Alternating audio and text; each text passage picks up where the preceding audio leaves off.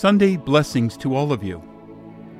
This is the Lord's Day, the day of resurrection that commences a new week and offers a new opportunity to be drawn by grace more deeply into the paschal mystery of Jesus Christ.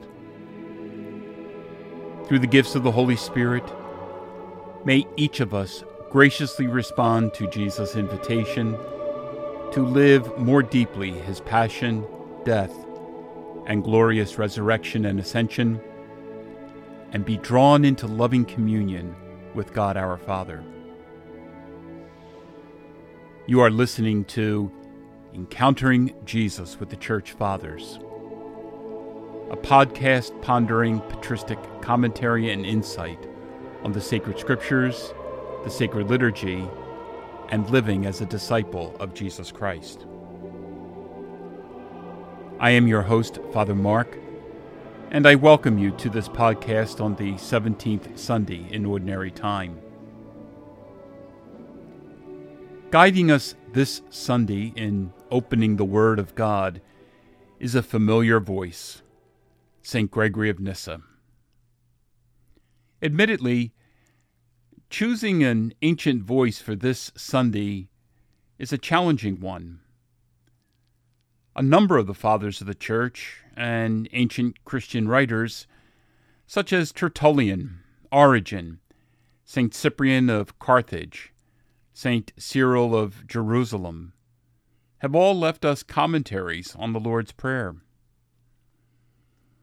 Many more have included brief insights in their works on Christian living. It is a testimony to the prayer's centrality in living out the baptismal call to holiness. As noted in the podcast description, the Catechism of the Catholic Church has a wonderful commentary on the Lord's Prayer and includes citations from many of the Fathers of the Church and ancient Christian writers. It is a great complement to this Sunday's Gospel proclamation.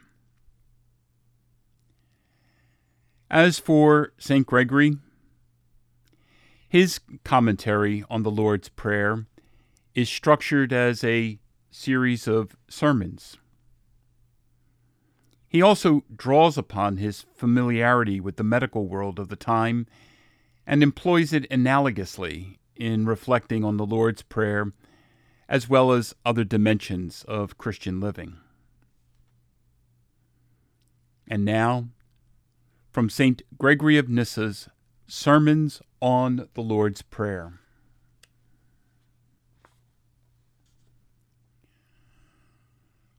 When you pray, say, Our Father, who art in heaven.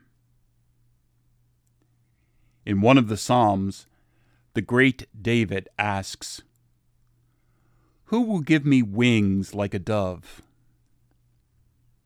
I, too, would boldly use the same words.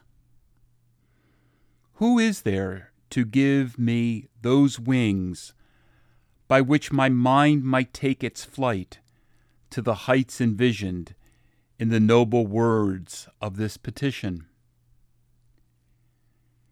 Leaving behind all that is of earth, I would advance and move through the middle air.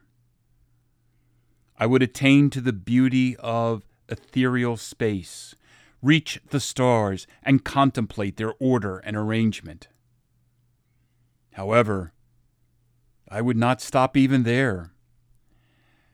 Progressing beyond them, I would abandon as alien everything subject to movement and change.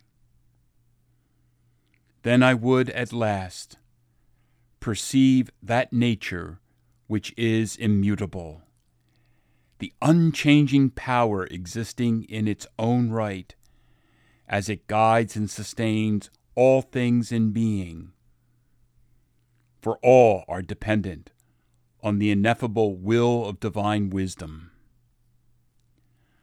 Thus must my mind, detached from all that is subject to motion, flux, and change, come to rest quietly in a spiritual repose without movement. Then will I be made like Him who is perfectly unchangeable.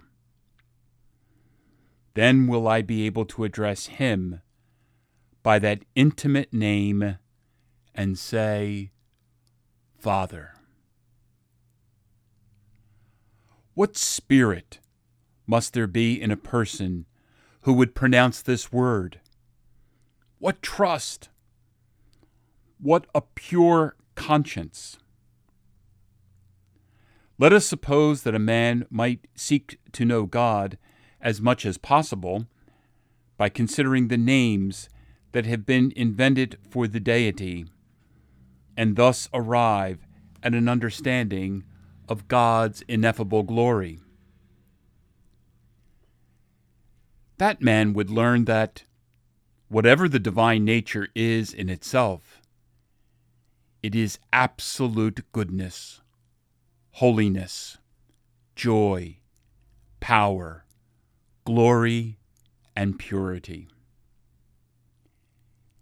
It is eternity, absolutely and always the same. Considering these things and all things besides that, could we learn through the sacred scriptures or through meditation? Could anyone dare to utter this word and call God Father?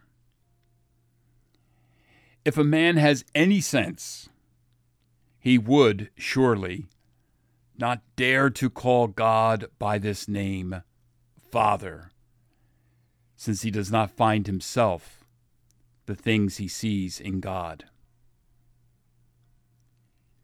Therefore, if the Lord in His prayer teaches us to call God Father, it would seem that what He is doing is giving us, as our law, the most sublime law.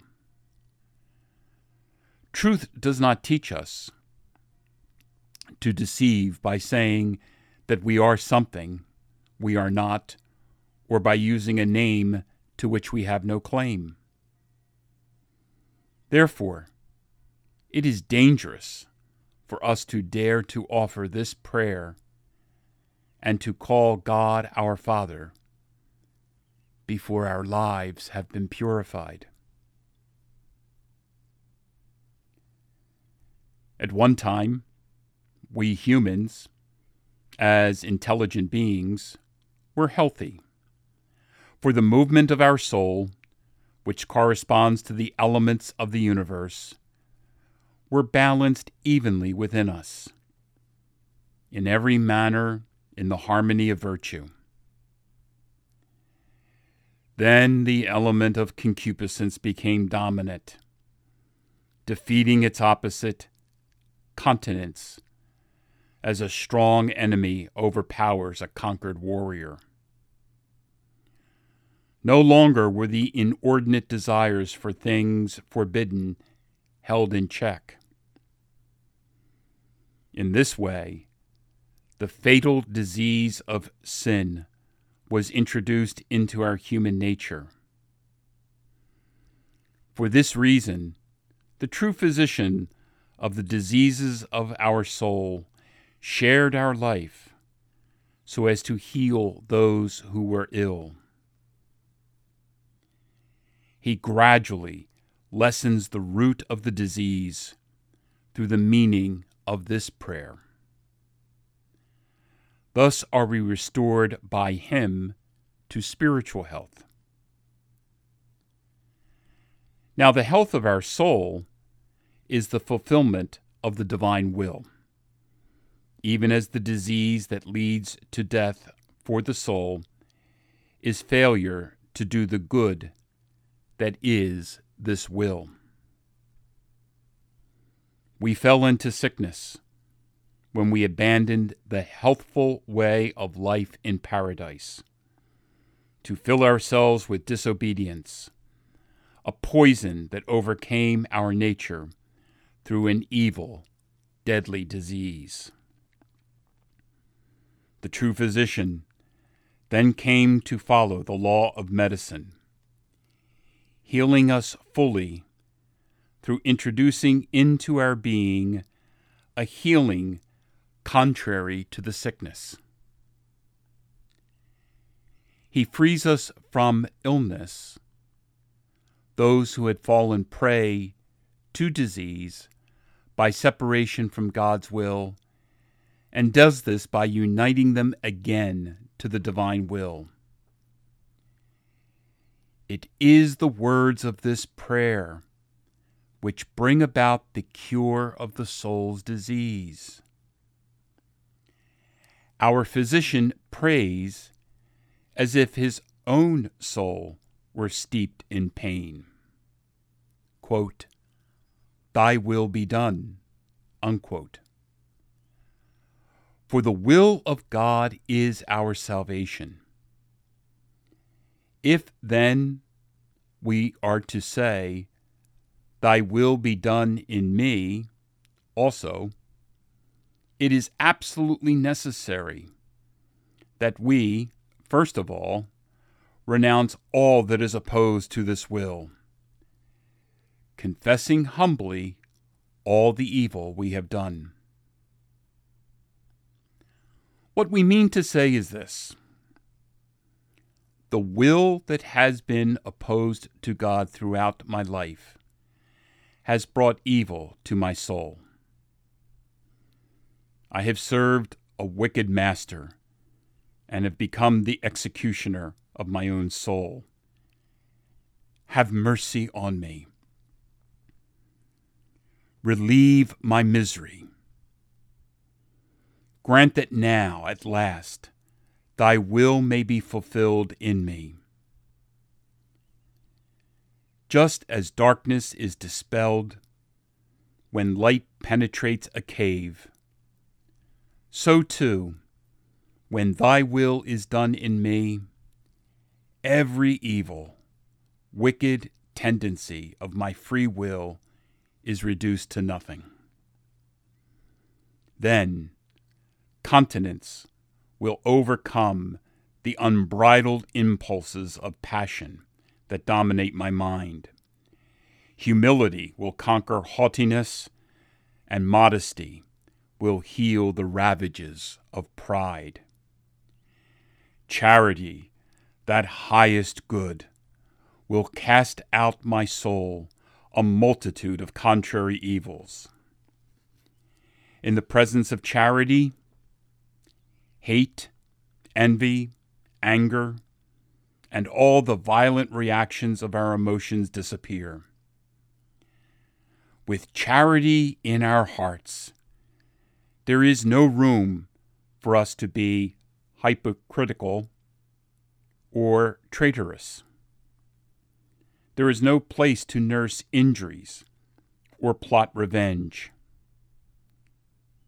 Charity brings peace to the agitated heart and the covetous eye. When charity rules our lives, every evil is effaced. Thus does the will of God overcome and triumph over the twofold idolatry of slavery to false gods and of covetousness for gold and silver, which the prophets call the idols of the Gentiles. For this do we pray: Thy will be done, so that the will of the evil one may be destroyed.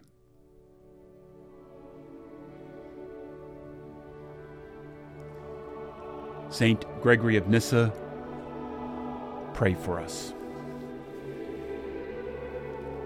Let us pray. O God, protector of those who hope in you, without whom nothing has firm foundation, nothing is holy. Bestow in abundance your mercy upon us, and grant that, with you as our ruler and guide, we may use the good things that pass in such a way as to hold fast even now to those that ever endure. Through our Lord Jesus Christ, your Son, who lives and reigns with you in the unity of the Holy Spirit, God, forever and ever. Amen. The Lord be with you. May Almighty God bless you, Father, Son, and Holy Spirit. Go and announce the gospel of the Lord.